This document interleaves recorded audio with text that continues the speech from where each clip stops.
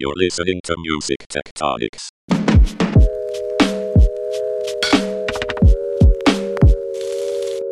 Welcome to Music Tectonics, the podcast where we explore all the ways music and tech collide and combine, and how that combination can be inspired by and can change our minds and lives.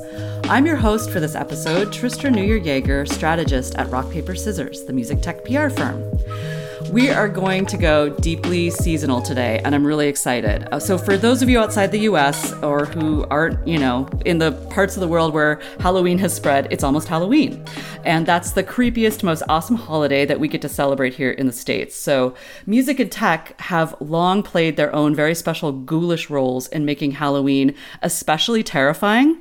And this conversation is basically for anyone who's ever had the daylight scared out of them by sound, and also for anyone fascinated with our brains, our emotions, and music.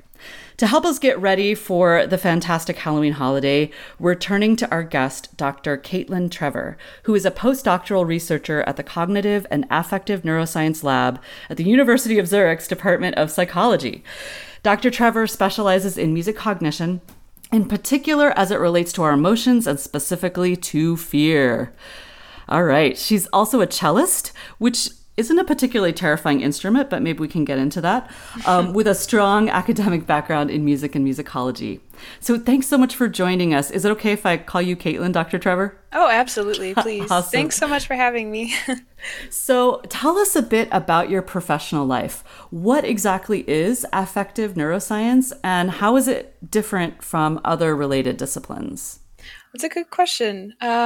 My lab is really interested in the voice and in music, and particularly how both of those things communicate emotion, and then how we can how emotions are processed in the brain. So what neural networks are active for vocal emotions and musical emotions and both of those things. So I think it's more just a focus of what you're really looking at in the brain rather than maybe other things like decision neuroscience or, I don't know, social neuroscience or something like that.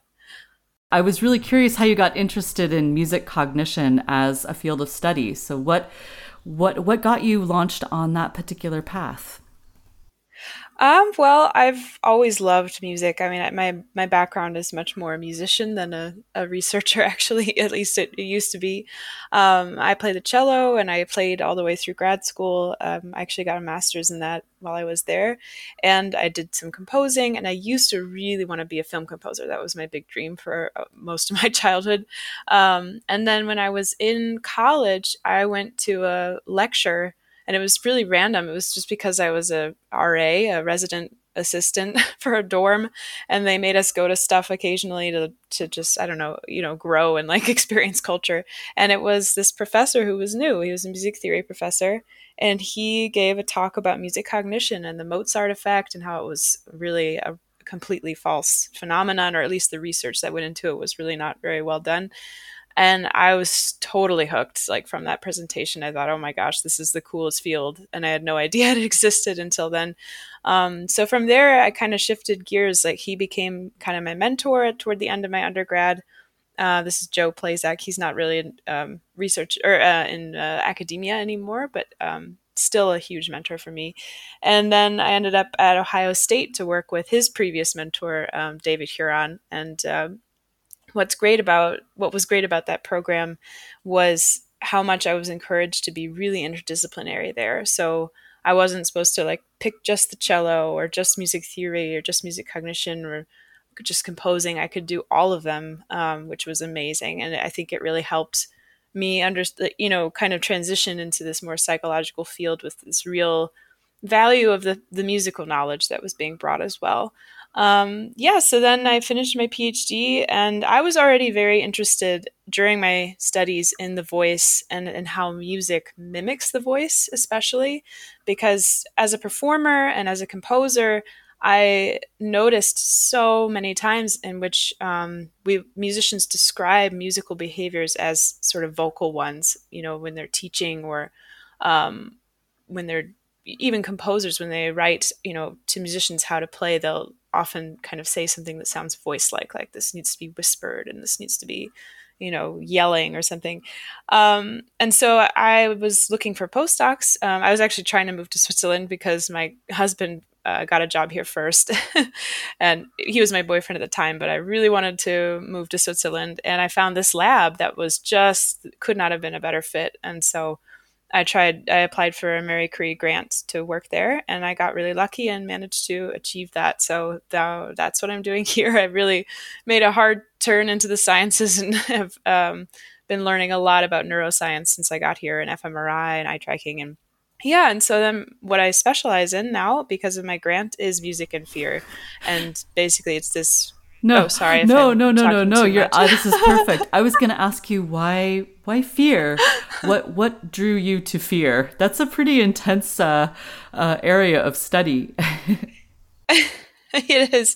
Yeah. I mean, I am a really big horror film fan, I have to say. And I was listening to a lot of horror film soundtracks, and I heard that it's a really interesting world, that particular type of soundtrack, because it's so closely combined with sound effects. It's really, I think, the most kind of direct mimicry of vocal sounds and natural sounds you're going to find in these horror film soundtracks. So for me, that's a perfect kind of case study to really examine this connection between the voice and music, and between natural sounds and music. I also felt that it hadn't really been studied super in depth, especially from a music cognition standpoint. Like, fear is often a category in music and emotion studies, but that's kind of it. Like, I felt like there wasn't a lot of information on that particular emotion in music. And I've even heard, I can't remember what researchers or papers this was in, but I did hear that some people even believe music can't really scare you on its own. Like, it can only scare you with a film, with images. And I think that's really, really not true. I have some podcasts I need to send to these skeptics. Music can scare the living daylights out of you easily. Oh, yeah. So how did you're a trained musician as well. I'm curious how your musical training has helped inspire or influence how you conduct research. Are there any skills or things that you feel like you bring to the table because you've engaged with, cello performance or other musical activities that enhances your work as a scientist? That's a good question. I think it helps me with my question formation, for sure.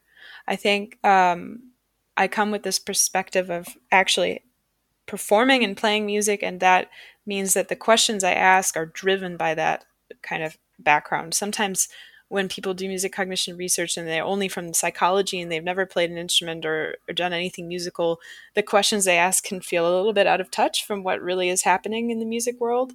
So that's probably the strongest thing that I bring. Sometimes we'll be in a lab discussion about a paper and I'll be able to mention some music theory concept that they've never heard of that kind of touches into what they are looking at. So that's probably the biggest strength from music.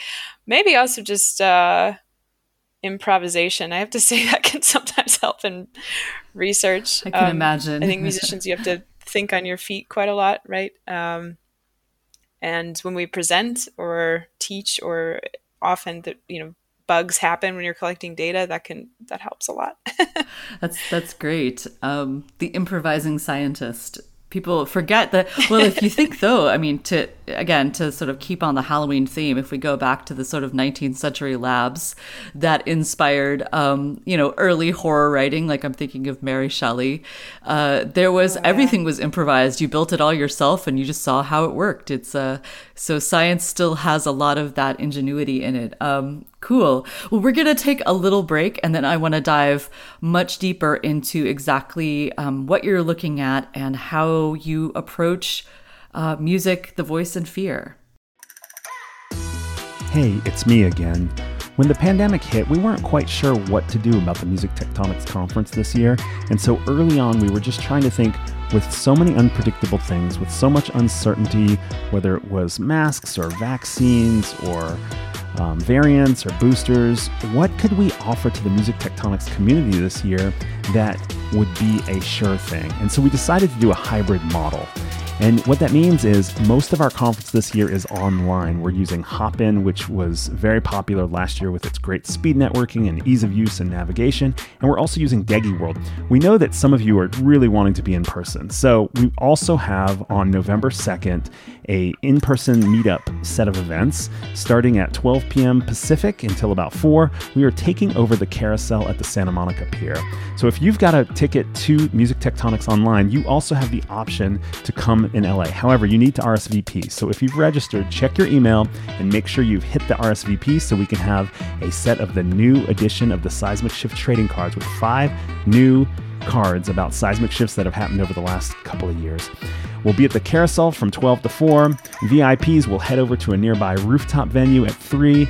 And at 4 o'clock, everyone else will come into that rooftop venue from about 4 to 7. Come to Santa Monica on November 2nd, but make sure to RSVP. Look forward to seeing you online October 25th through 27th. And if you can make it November 2nd, hit the RSVP email. Thanks. Okay, we're back, and now we get to have some really great, hopefully not too frightening fun. I have to admit, I'm one of those people that has extremely strong visceral reactions to horror movies. I can only handle the psychological horror.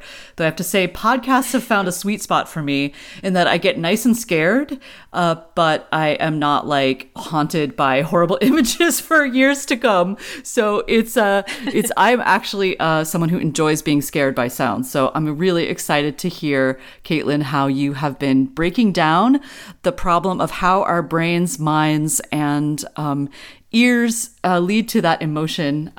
So anyway, let's talk a little bit about your research. First off, how exactly do you structure experiments or studies? Can you give us a layperson's view of what kind of technology or techniques you use to conduct your research on people? Wait, that sounds really awful. Sorry. How do you basically pin down what people are feeling when it can be so subjective? That's a great question. Often with music and emotion studies, we need to come up with some way that people can report their emotions. And we also have to make a really careful distinction between felt and perceived emotions. So we have to be clear when we ask subjects, we want you to rate, or participants, we want you to rate how well does it portray fear, or how well does it communicate happiness. That's very different from how scared are you when you hear this. So that's a huge part of what we do, is making sure we make that distinction. And then there's a couple different methods you can use to measure emotion. Right now I'm creating this database of really terrifying music and really anxious music. Wait. I want to hear about the techniques, but can you tell me a little bit about what's in this database? What's some really Sure. scary music, and what's music that will make you extremely anxious? Oh, this is such a fun question for me to answer. So in horror movies, there's always this music that is the suspense music, right? It's the music that's building up to something. Often you don't even notice it start because it usually creeps in very, very gently with these really high drone tones, these really high held pitches, or like a shimmering kind of tremolo sound, or a really deep bass drone coming in. So that's the kind of music that's going to make you really anxious. It's very kind of it has this stasis to it. You don't know when the next beat is going to happen. There's really unpredictable kind of melodic spasms and rhythmic noises. And then when whatever it is that's in the movie that's going to attack finally does attack, then you have the terrifying music. And this is really different. This is pure walls of chaotic sound. There's huge frequency ranges going on. It often sounds like scream-like, or like a car crash, or animals shrieking. So these types of music are very, very different from each other, and that's part of why I'm doing this research. Is I think they're often lumped together as just scary music, but those have very different roles, and I think also induce really different physiological reactions, and also I guess that's the main thing. Physiological reactions, but just general emotional sense is very different. So I love the thinking about the difference between what we experience and what we perceive. How do you measure those sort of physiological reactions that are sort of our most basic response to auditory stimuli, like really scary strings? Well, you can measure skin conductance. That's one way, because that changes depending on your kind of arousal levels. That's how we talk about it. We talk about often emotion with this kind of two-dimensional model called the circumplex model of emotion, and a lot of people doing emotion research right now have a lot of issues with this. It's definitely a flawed system, but essentially you have valence as one dimension and arousal as one dimension. And arousal is sort of intensity of emotion. So can like calm would be really low arousal, really scared would be really high arousal. And then valence is like negative positive. So really low valence, really high arousal would be somewhere where terror lives. Whereas like really high valence, really high arousal could be like extremely happy, something like that. And so a lot of these physiological measures are based on arousal. So skin conductance, you can look at pupil size. Our pupils contract and widen depending on our arousal state. You can do heart rate. That's a good one and kind of an easier one to measure. And you can also you can measure facial muscle movements because we often move our face in reaction to emotions that we feel.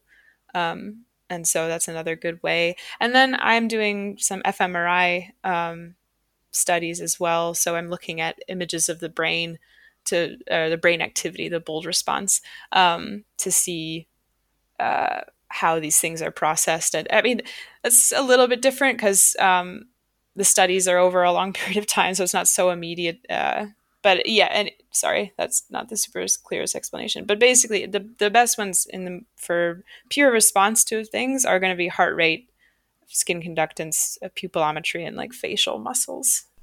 Do you see a change as like, we have those sort of visceral embodied responses to something that scares us, and fear is such a basic animal emotion, and I don't mean that in some sort of like bizarre 19th century like animal spirits type way, but we have like this long history in us, right, of creatures that have lived and had to use fear to navigate their environments.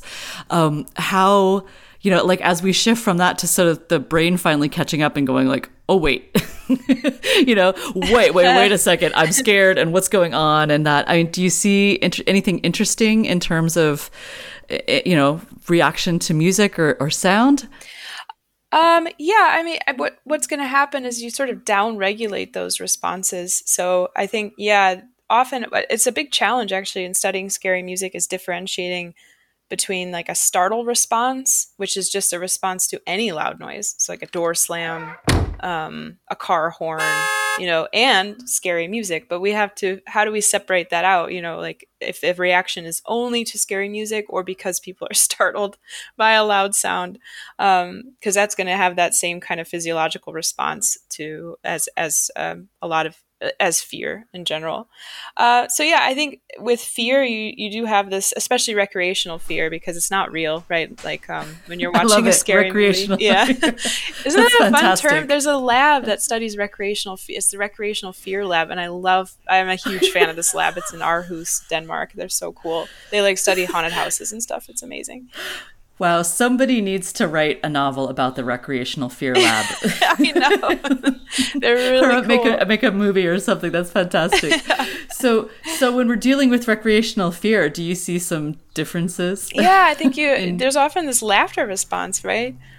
Because you get scared and then you realize it's not real and everyone laughs. Like you often have this when you're watching a horror movie in a theater, there'll be some jump scare, the whole audience freaks out, and then everybody laughs because they're like, oh, we're fine, it's okay. They laugh because it was fun to experience that thrill of the adrenaline and the arousal, like, wow. Skyrocket and then immediately drop again. It's kind of like a roller coaster, right? Like you're doing that kind of scary dive down and then you come back up and it's fun and it's fine for most people, maybe not everybody. So we were talking about what happens, there's that first sort of startle response and trying to differentiate what's just like a response to an intense bunch of, to intense stimuli versus actual fear. I could talk about the Recreational Fear Lab because they have these new theories about why we enjoy fear in these settings, and part of it is it relates to play and this sort of evolutionary need to kind of rehearse things like threatening situations, but then they're not real, right? So you're rehearsing it so that you kind of experience the emotions that would come with that event on some level, but a controllable level. And you also practice controlling those emotions. So I think that's really interesting. And I like thinking about that in relation to scary music too, and like music evolution on a kind of grander level. That is so cool. So I have a kind of a silly question, but what makes a sound scary? You mentioned mimicry, or so being related to natural sounds or human sounds that are particularly associated with fear or pain or suspense. What are there certain kinds of frequencies? Are there certain timbres? Do you need a good attack on your sound? Like what makes a sound scary? That's a great question. So one of the things is definitely unpredictability. That's a huge one, rhythmically. So anytime that there's anxious music or terrifying music, it's either going to have this sort of continuity where the sound just keeps going endlessly and you can never tell when it's going to end or when there's going to be a loud sound. That makes things very tense for us because we can't predict what's going to happen. It's sort of like trying to walk with, like a blindfold, or I don't know, you don't know when you're going to hit something, right? And that's how the music is playing with your mind. Also, timbres, you want these really harsh ones. I have this paper on roughness. It's a feature that basically is this harsh, noisy, grating kind of sound quality that we have in human screams. And in this paper, we found that it also is in terrifying music as well. That sounds very scream-like. It's this kind of harsh gratingness that actually communicates biologically that there's like some kind of problem, like that you should feel fear because someone is screaming, essentially, is the signal. Also, there's other sounds I think that are mimicked. There's often this sort of low rumbling kind of sound going on that I think is very evocative of maybe an earthquake or it communicates like a large size, maybe some big creature or something like this. And then you have a lot of these high pitched that are kind of scream like, but could also sound maybe like rats squealing or bats or birds or something. I think there's also an aspect to this pseudo mimicry that it's not actually what it sounds like, which makes it even scarier because it's like, what is that? Is it an alien? Why doesn't it sound right? Yeah, it sounds like a human scream almost, but like what kind of animal or creature or being is that? Yeah. That's scary. That's definitely scary. Absolutely. Trying to think of other things. Sometimes there's sounds that almost have a sensation to them. Like, have you ever heard, this is often used in horror films, this really fast plucking on an instrument, like, really poppy. Yeah. And to me, that almost gives me a feeling of something crawling on me or something, like mice or something, even though it has no touch feeling at all. But there's something about that really plucky quality that gives a tactile feeling to me. I think that's scary. Yeah, these are now. I'm actually getting a little bit scared. I know that sounds weird, but just talking about fear. So I'm gonna try to calm down for a second here and get a little less scared. Fortunately, it's daylight. The birds are chirping. It's all good. We're gonna take a quick break. And then we're going to come back and talk a bit about what this all means and speculate if Dr. Trevor will go there with me about what we could take away from this as folks interested in music and technology. So we'll be right back after the break. Whoa, the ideas are flying fast on this episode. If you want to follow up on anything we're talking about today, we've made it easy. Head over to musictectonics.com and find this episode on the podcast page.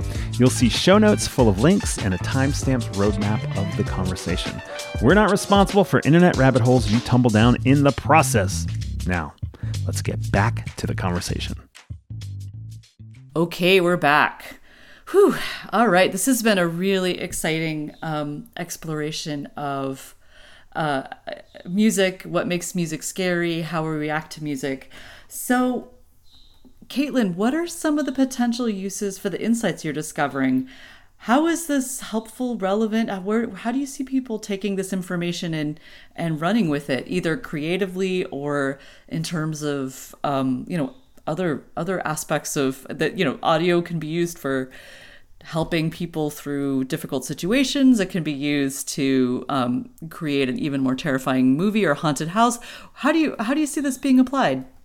Well, we definitely, I hope that our database can be really helpful for emotion researchers.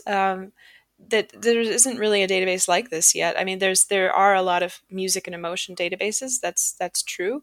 But like I said before, any scary music is often grouped under this general fear category, and I think that can be potentially misleading if you have something that's more on the anxious side, something more on the terrifying side, and you're saying these results generalize to fear, all scary music. That's not really accurate. So we're hoping that our database can be really helpful with that and help all kinds of scientists learn a lot more about how humans experience fear, how they act when they're scared. These are really important things to know for society, especially. I mean, it's really relevant today with coronavirus. We've seen a lot of how people react when they're scared and how they act as a whole, as a society, as individuals, and so it's important to have really effective stimuli to test, to have these experiments, so that you really understand fear. So that's one thing that I hope this can help with. Also, I think musical stimuli could potentially be used to help in therapeutic ways. Sometimes when people have like a fear-based disorder, maybe post-traumatic stress or anxiety, they often struggle with regulating a fear response to just everyday kind of scary stimuli compared to someone who's not dealing with one of those issues. So, if you played them one of our database terrifying musical stimuli, they might have a harder time, down regulating that fear response compared to someone else. So I have been talking with someone who does this kind of research, and we were hoping to maybe do some kind of study like this where we use the stimuli in like an fMRI paradigm and see how their brain responds. It could even be used as the stimuli could be used sort of to test progress after different therapy to see if they're improving at downregulating. That could help. And I've heard of people who have severe phobias that they can slowly learn to get used to exposure to what it is that causes them fear, like whether it's like spiders or snakes.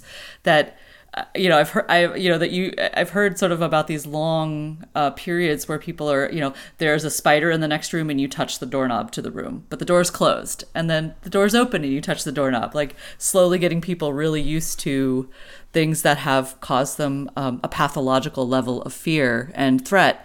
I could see how music could play a role in helping people, or helping people just understand, recognize fear or anxiety. Could be really interesting. Mm-hmm. Yeah, I hope so. I also think there's a resilience is really important, right, in human existence. Mm-hmm. And the Recreational Fear Lab has been researching. They have some ideas about how we might do these recreational scary activities like watch horror films and play scary video games, partly to help build our resilience. They had a paper where they were looking at how well people handled the COVID-19 pandemic, and they found, that people who engage with scary media were actually doing better than people who did not and don't like to engage with it. So I think that's really an interesting thing too. Yeah. You have sort of the resilience building, terrifying album you could listen to. It's like the opposite of some of those meditation apps. It's like you're going to get anxious just for 15 minutes and then you'll feel better. I don't know. Basically. It could work. Outside of fear, we've had a lot of fun talking about fear and tension and all of the auditory and, physiological sides of that. I'm wondering, though, are there some other areas related to, what your lab focuses on or what your colleagues are working on? Some areas of affective neuroscience that relate to music or sound that you would love to explore more? Do you feel like there's any regions where there's a lot to be learned, and this learning could have a lot of benefits for people, whether they're dealing with psychological issues or just wanting to improve their lives using sound? What do you think? Is there any particularly promising area you hope you get a chance to explore in your career? Oh, that's a big question and a good question. Sorry. No, it's okay. And no one's going to hold it to you. No one will hold you to this one, because this is just a fun little music tech podcast. It's all good. Yeah. I mean, as far as my future career goes, I love this topic of music and emotion. I think there's so much out there still to understand. So I hope that generally I get the opportunity to continue to ask questions about music and emotion. And then one topic that has really piqued my interest, and I haven't had a chance yet to look into it, is authenticity, the sound of authenticity. So even now, like a big part of our interaction is we're thinking about how authentic, how truthful we're each being. That's a huge part of just communication, right? Like when you listen to someone, do you think they're genuinely, meaning what they're saying, or are they kind of disinterested, or are they not paying attention, or are they trying to lie? Like this is a huge thing that we're figuring out just with our ears often. I mean, if we're in person, you can judge by body language, but if you're over the phone or whatever, we really use our ears to judge this all the time. And it's also a big part of music perception. So I feel like when people see performances, one of the things I often hear is, "Oh yeah, it was a really authentic performance. It was really powerful." They believed the emotion the musician was trying to convey. Whereas if they didn't like it so much, they often say, "Oh, it was stiff. It was fake. It was too much. It was over the top." So to me, those are really judgments of authenticity. And if the performer was really good at conveying that, it's good. If they're not, it's not great for the audience. And I want to know, what is that? How are we assessing authenticity through sound? I think that's fascinating and really a big part of our life. And I don't think that there's been all that much done on that so far. So yeah, that's a topic I'd love to explore. That's fascinating. And I could see with this interest in the tech community, at least in virtual environments, be that, in a game platform like Roblox or Fortnite, or virtual reality, there may be sonic and auditory cues that would help us feel like this is that would either enhance our sense of reality or our sense of connection with other humans. So that could be a super interesting place to explore. And I love that you're getting more specific about, there's a lot of attempts at things like sentiment analysis, most of which come from, the marketing world, and are now being applied to music via lyrics, via, sonic analysis, that kind of thing. And yet we still have so much to learn about both, how we just process sound and how we perceive sound. So I think there's a ton of relevance to understanding our emotions when it comes to what we hear. Mm-hmm. Yeah, absolutely. Yeah, a colleague of mine, she's doing really great work on this. She's looking at real voices versus like digitally created voices. Wow. And how we respond that's to them. fascinating. It's really cool. Claudia Rosvandovich, she's doing really good work on that. And that's a huge field right now, I think, is how do we make artificial voices more real, and how do we make technology that can listen to us, like Siri, and hear us better and more accurately than they do currently. That's a big field right now, I think. And a really cool one. That's fascinating. Or how do we make, our authentic natural voices sound incredibly scary and artificial if we're going to try to try to induce fear? Well, thank you so much, Caitlin, for exploring all of this with us and sharing your research. This has been a really, really, we ended on a not scary note, which is good. Yeah. But this has been a fun roller coaster ride through recreational fear and how music is a part of it. Thanks for joining us. Thank you. Thanks so much for having me. It was great fun. Thanks for listening to Music Tectonics. If you like what you hear, please subscribe on your favorite podcast app. We have new episodes for you every week. Did you know? You can dig deeper into all our episodes with the show notes at musictectonics.com. While you're there, look for the latest about our annual conference, sign up for our newsletter to get updates, or get the Music Tectonics app for music tech news. Everything we do explores seismic shifts that shake up music and technology the way the Earth's tectonic plates cause quakes and make mountains. Connect with Music Tectonics on Twitter, Instagram, and Facebook, and find me, Dmitry Vitsa, if you can spell it, on LinkedIn. Bye-bye! You're listening to Music Tectonics.